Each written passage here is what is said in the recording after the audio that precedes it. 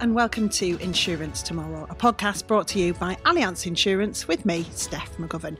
Now, over the course of 2023, we've looked at what's been happening in the world to find out how it might impact the insurance industry. And there are plenty of episodes to listen to. We cover everything from underinsurance, sustainability, the skills shortage, and everything in between. So if you want to listen back, you can get them all online. So we started the series this year by looking at business resilience. I don't need to tell you it's not been an easy time for business owners over the last few years, with Brexit, the pandemic, together with the more recent cost of living crisis, inflation and energy prices. It's all left SMEs particularly apprehensive about the implications. A recent global data survey revealed that 78% of SMEs in the UK were concerned to some extent about the ongoing cost of living crisis. And I'm not surprised. Tina McKenzie from the Federation of Small Businesses explained what it meant for her members. Well, it seems to be a real mixed bag out there because we've heard a lot of really difficult stories from our members where people are really struggling, especially post-COVID, where they took out a lot of debt to get through the COVID period, and now they're having to pay that back.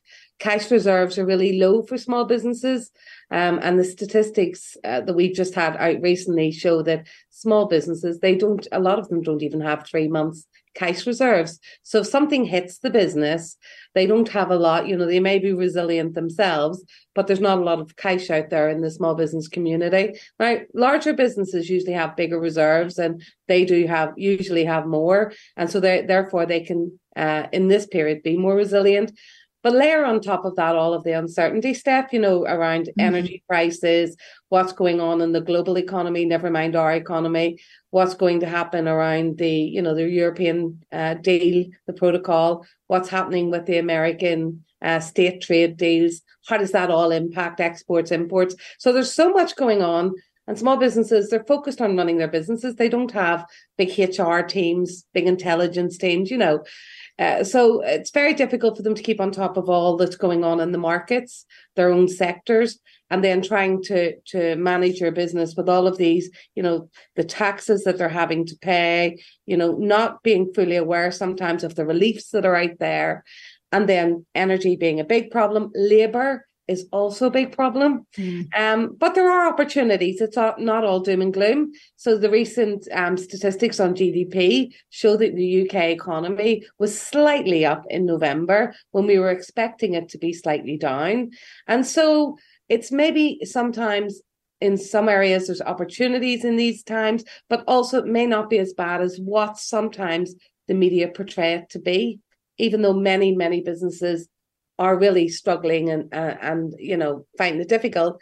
It's not as bad as what it may appear to be. Things did start to pick up a bit, but not for companies looking to hire staff. The skills shortage was a hot topic again this year, with the FSB reporting that 78% of small businesses have struggled to recruit people with the right skills.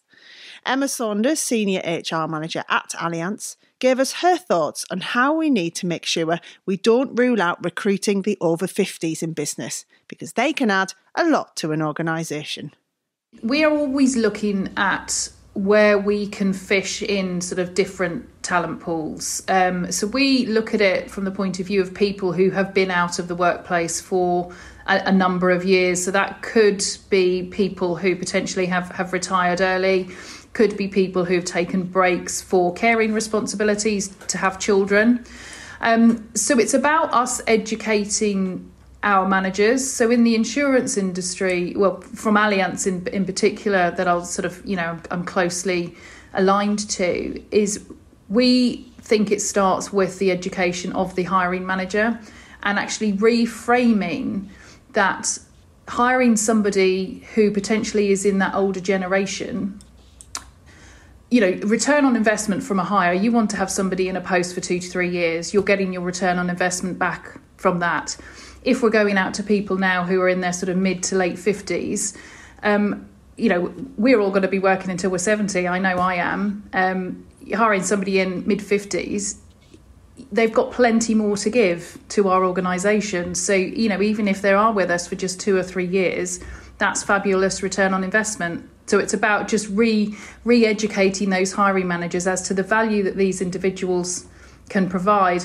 I think what's also great actually in bringing people back who've got more life experience, where we think about this new generation entering the workplace who, you know, have done their exams, have been at university through the COVID years, they've lost that opportunity in terms of building some of these other more intangible skills, I guess, in terms of how the world of work works, you know, how you operate in an office, how you build relationships in the workplace. And people who've got that life experience are great really to act as kind of mentors for that next generation coming into the world of work. Claire Kelleher, Professor of Work and Organisation at Cranfield School of Management, explained how to attract and retain talent, as well as advice on being a flexible employer. What's really important here is for employers to think about what ways they can attract those people back into the workforce. And some of that is about offering flexible working arrangements, about offering different ways to engage with work, whether that be part-time work or working remotely for a greater proportion of the time, or flexibility over when people are actually working. Anne Franker, Chief Executive of the Chartered Management Institute, also made the case for recruiting older employees. Of course, I think it's a very important part of the solution. And I think it's very interesting that the government, the Chancellor, is calling for people to come back out of retirement and into the workforce. But as Claire said, you actually have to have the same efforts made on behalf of employers. And we at CMI did some research that showed that only 4 in 10 managers were willing to strongly consider hiring older workers, those aged 50 to 65. So clearly there's a real education job to be done here for employers to do the things that Claire was saying, offer flexible work, offer well-being and good healthcare programs, offer inclusive cultures. It's not just about money, and it certainly just isn't about saying, oi, off the golf course and back into the office, because that just doesn't work anymore. So use reverse mentoring. It's very powerful. And reverse mentoring is when you get a young person, maybe Gen Z, you match them with an older person that's maybe returning into the workplace.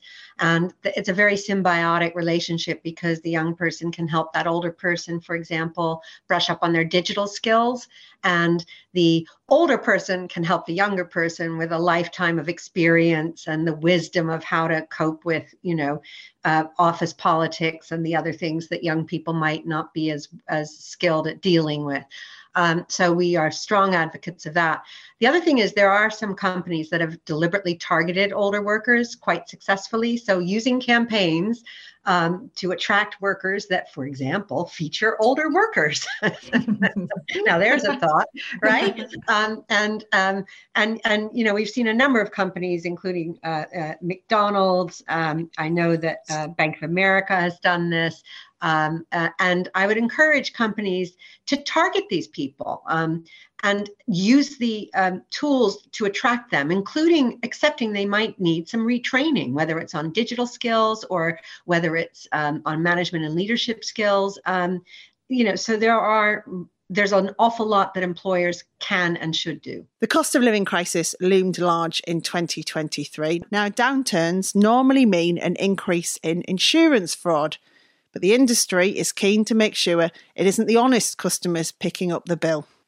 James Burge, head of counter fraud at Allianz, explained why and the context in which insurance fraud takes place. I think it has to be just the environment we're really in at the moment. If you think about the cost of living crisis is the big one at the moment. Obviously, we went through COVID, now we're in the cost of living crisis. And the way I sort of analyse this is a real change from historical fraud in insurance, from a real greed to a need perspective. And I think historically people think, actually, I want a bit more money, and I think I pay my premiums into insurers and wanted something back, versus where we are now, where not just people but businesses are actually in a real sticky time when they feel that the only way out is a need to commit insurance fraud.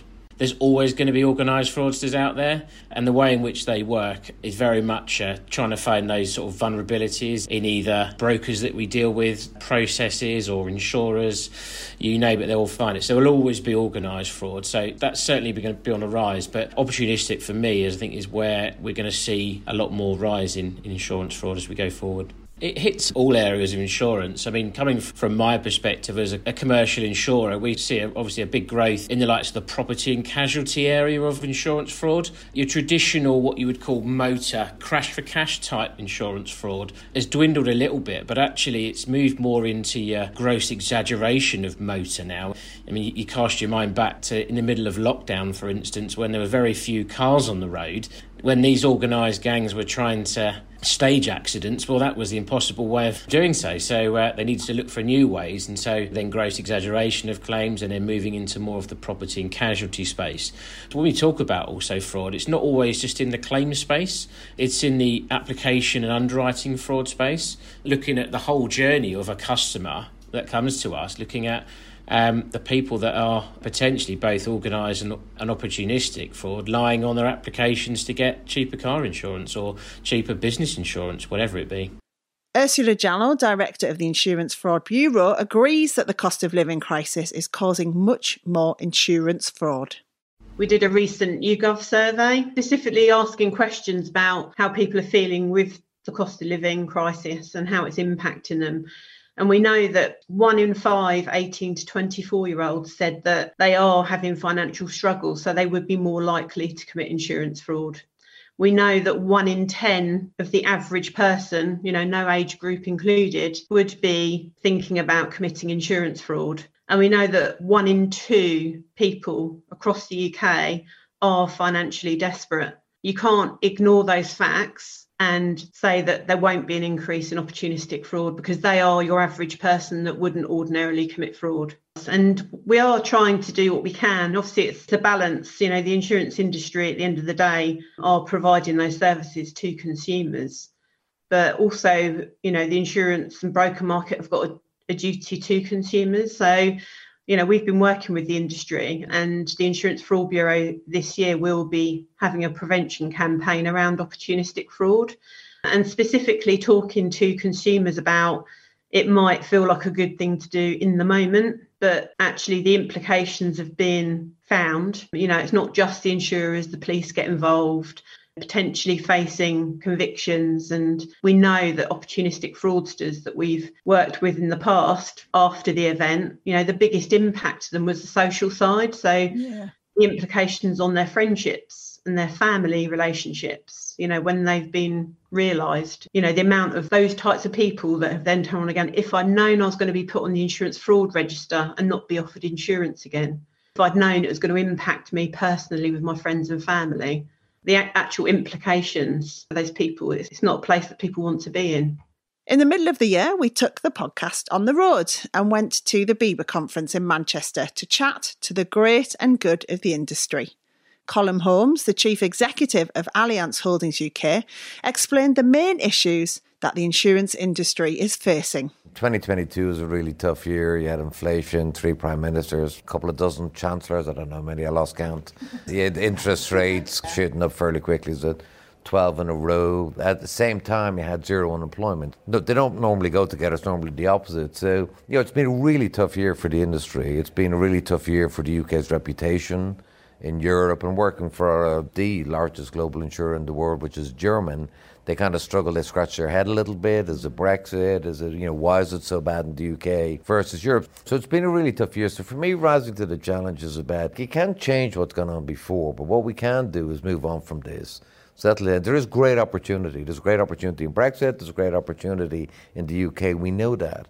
And we just got to get things balanced again, get them settled, and get back to doing what the UK is really good at. It's, this is a country that invents so many things in the world. It's, discovered, it was the great explorers of the world came from the UK. There's a massive opportunity that needs to be focused on, and we need to move on from the petty squabbles that is politics in the UK at the moment, and move towards a focus on building a better society first and foremost, and from that you'll get a better economy, I believe. So to me, rising to the challenge is about dealing with the problems we have right now and moving on from them and creating opportunity for people. Meanwhile, Graham Trudgill, the Executive Director of BIBA, said the cost and expense of new rules in the industry is the major issue. Regulation is definitely one, because the cost of regulation has gone up about 20% in the last 3 years. We're now the most expensive in Europe. Our members are having to employ more staff, sort of take staff off the front line, servicing customers, to make sure everything is right for the regulator. So the cost and the effort and the resource for regulation certainly is a big challenge. There's been a lot of new rules that come out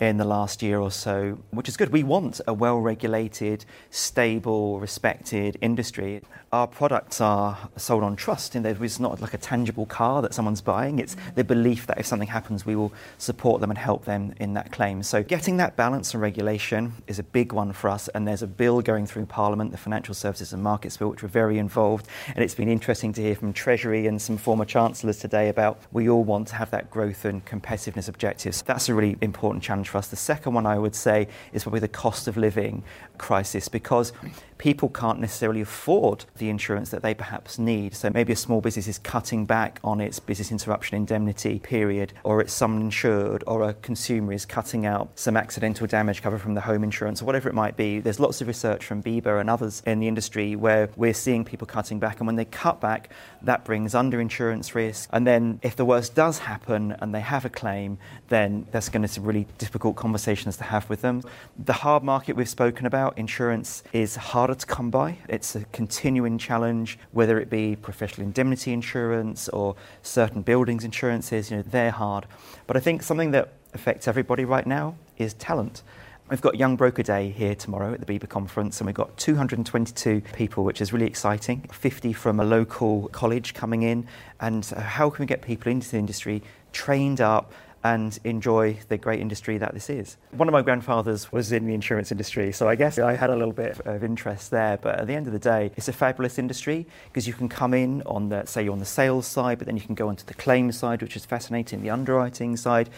You can move into management, you can become a director, go to the HR, comms.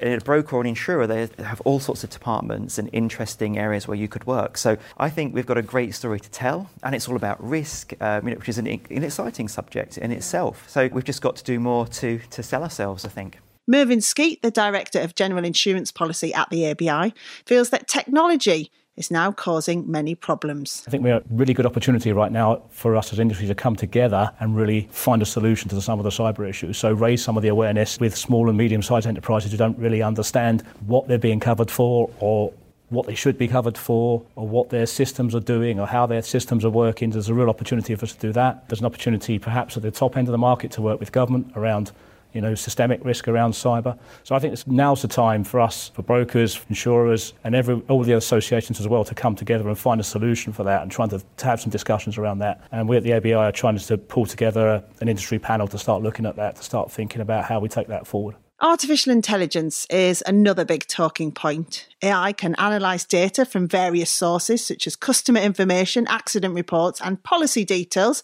So there are many ways it can help the insurance industry by assessing the validity of claims, calculate payouts and even detect fraudulent activities. Dave Carey, Managing Director at Mid-Market at Allianz, says that means the workforce will undergo a fundamental shift. We've got to face into the fact that there will be efficiencies gained from this if we do it in the right way. But my view is you repurpose then what you need within your workforce to do potentially more fun job stuff. That's got to be the outcome, because the low value repetitive tasks that you can program and get a machine to learn from and do, actually you can do it much more efficiently, which means you've got more competitive pricing for your products at the end of it. So I suppose maybe a bad analogy, but we used to go into Sainsbury's and you'd pick up your shopping and you'd go to the counter and there'd be a checkout man or lady and you'd pay and maybe have a little chat and take your stuff away. Now we most of all do a click ourselves and then pay with a card and no one's involved in the process. But there's someone in the background when it goes wrong, because it does, and you don't get it through, and something triggers because you're buying a bottle of wine or whatever, and you need to check if you're 18. I don't have that problem. That means an example of there are controls, and as you go up and you get more comfortable that you can automate it fully, perhaps. But there are other things, and what I think it leads to, Steph, I hope, is that it gives us more time with the resource we've got to focus on understanding our customers' needs better. So we then hone the products that become more bespoke, more unique for their actual risk needs as they change in terms of what they need and they're looking for. That's got to be a win for society, maybe, but certainly for insurance companies to provide relevant products and solutions that customers are looking for. Ben Gower at Elixir Partner agrees with Dave and says there are two things you need to watch out for when it comes to using AI in your business. The first thing is you make sure that your company and your customers are not at greater risk because of these technology improvements. So scams, frauds, all those types of things. And then the second point is this is a learning journey. Dave said a lot there, we're learning. The models are learning. The key thing that we help our clients with at Elixir is how do we reduce the cost and the speed of that learning when it comes to applying AI to your business? And how do you do that in a safe environment that doesn't lead to a load of problems? Because if you control what goes into that model and you choose what comes out of it and how much of that you share or don't share and what to use it for, and then you've trained the process in between yourself, then you can have a lot of confidence that it's doing what you want and giving your team a greater experience in terms of their day-to-day jobs, giving your customers a better experience, loads of things. But you've got to go on that learning journey and get started soon. And finally, we looked at the insurance industry's role in delivering net zero and building sustainable business models. The transition to net zero, I'm sure it can feel like a mammoth task for firms just starting out on their green journey. But for many, it's becoming an essential part of their future. John Dewdney, Allianz Head of Mid-Market Portfolio Steering, says it's something governments push, but businesses and the insurance industry can help change mindsets and processes too. Now, Allianz is already heavily involved, as John explained. This September, we've just released our transition plan out to 2030 and then beyond to 2050, looking across the operational bits of the business, looking across the investment arm, looking across the insurance arm. I guess from today's perspective, we're probably most interested in the insurance side of it and how that's going to affect our broker partners that we work with and what they need to be thinking about.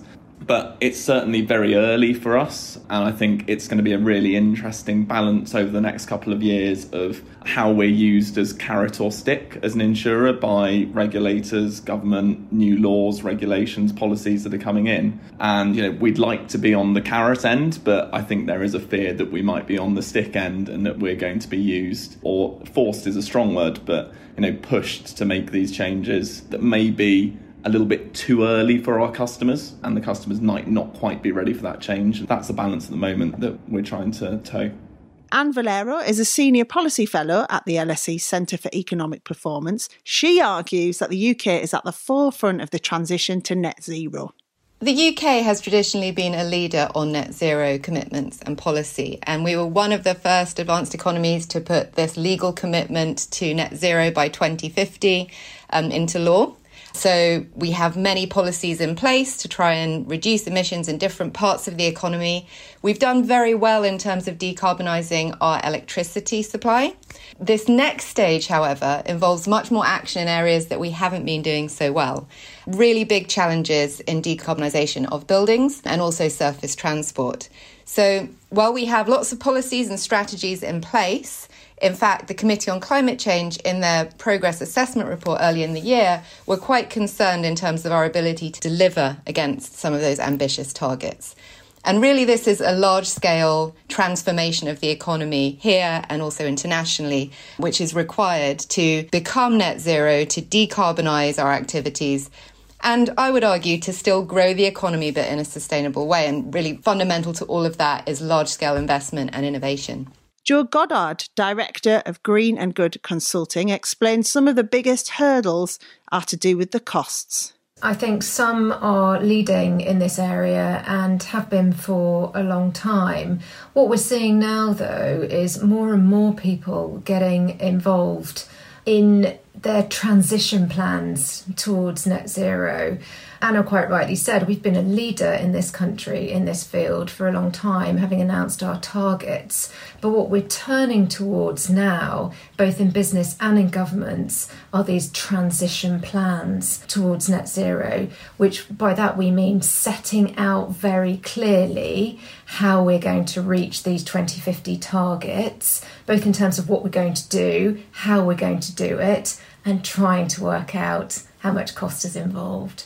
And that's been driven by investors largely saying, we need you to do this, but we need to have an idea of costs, because it is a huge transformation project for everybody and it will need financing, and we need an idea of what that's going to cost so that we can do it in a measured way to continue that journey to growth as well. And with that thought, we'll bring this episode looking back at 2023 to a close. We'll be back with you in 2024, where we'll have a short series looking forward to the Olympics. There are lots of things brokers and companies can learn from top athletes when it comes to preparation and resilience. So we'll be talking lots about that. Of course, we'll also keep you up to date with the key hot topics throughout the year. So please do subscribe to the series through your podcast app. That way, you'll be sure you'll never miss an episode. We'd also really appreciate it if you left us a review as well. Many thanks to all of those who've taken part in our many discussions. From me, Steph McGovern, and Allianz Insurance. Until next time, goodbye.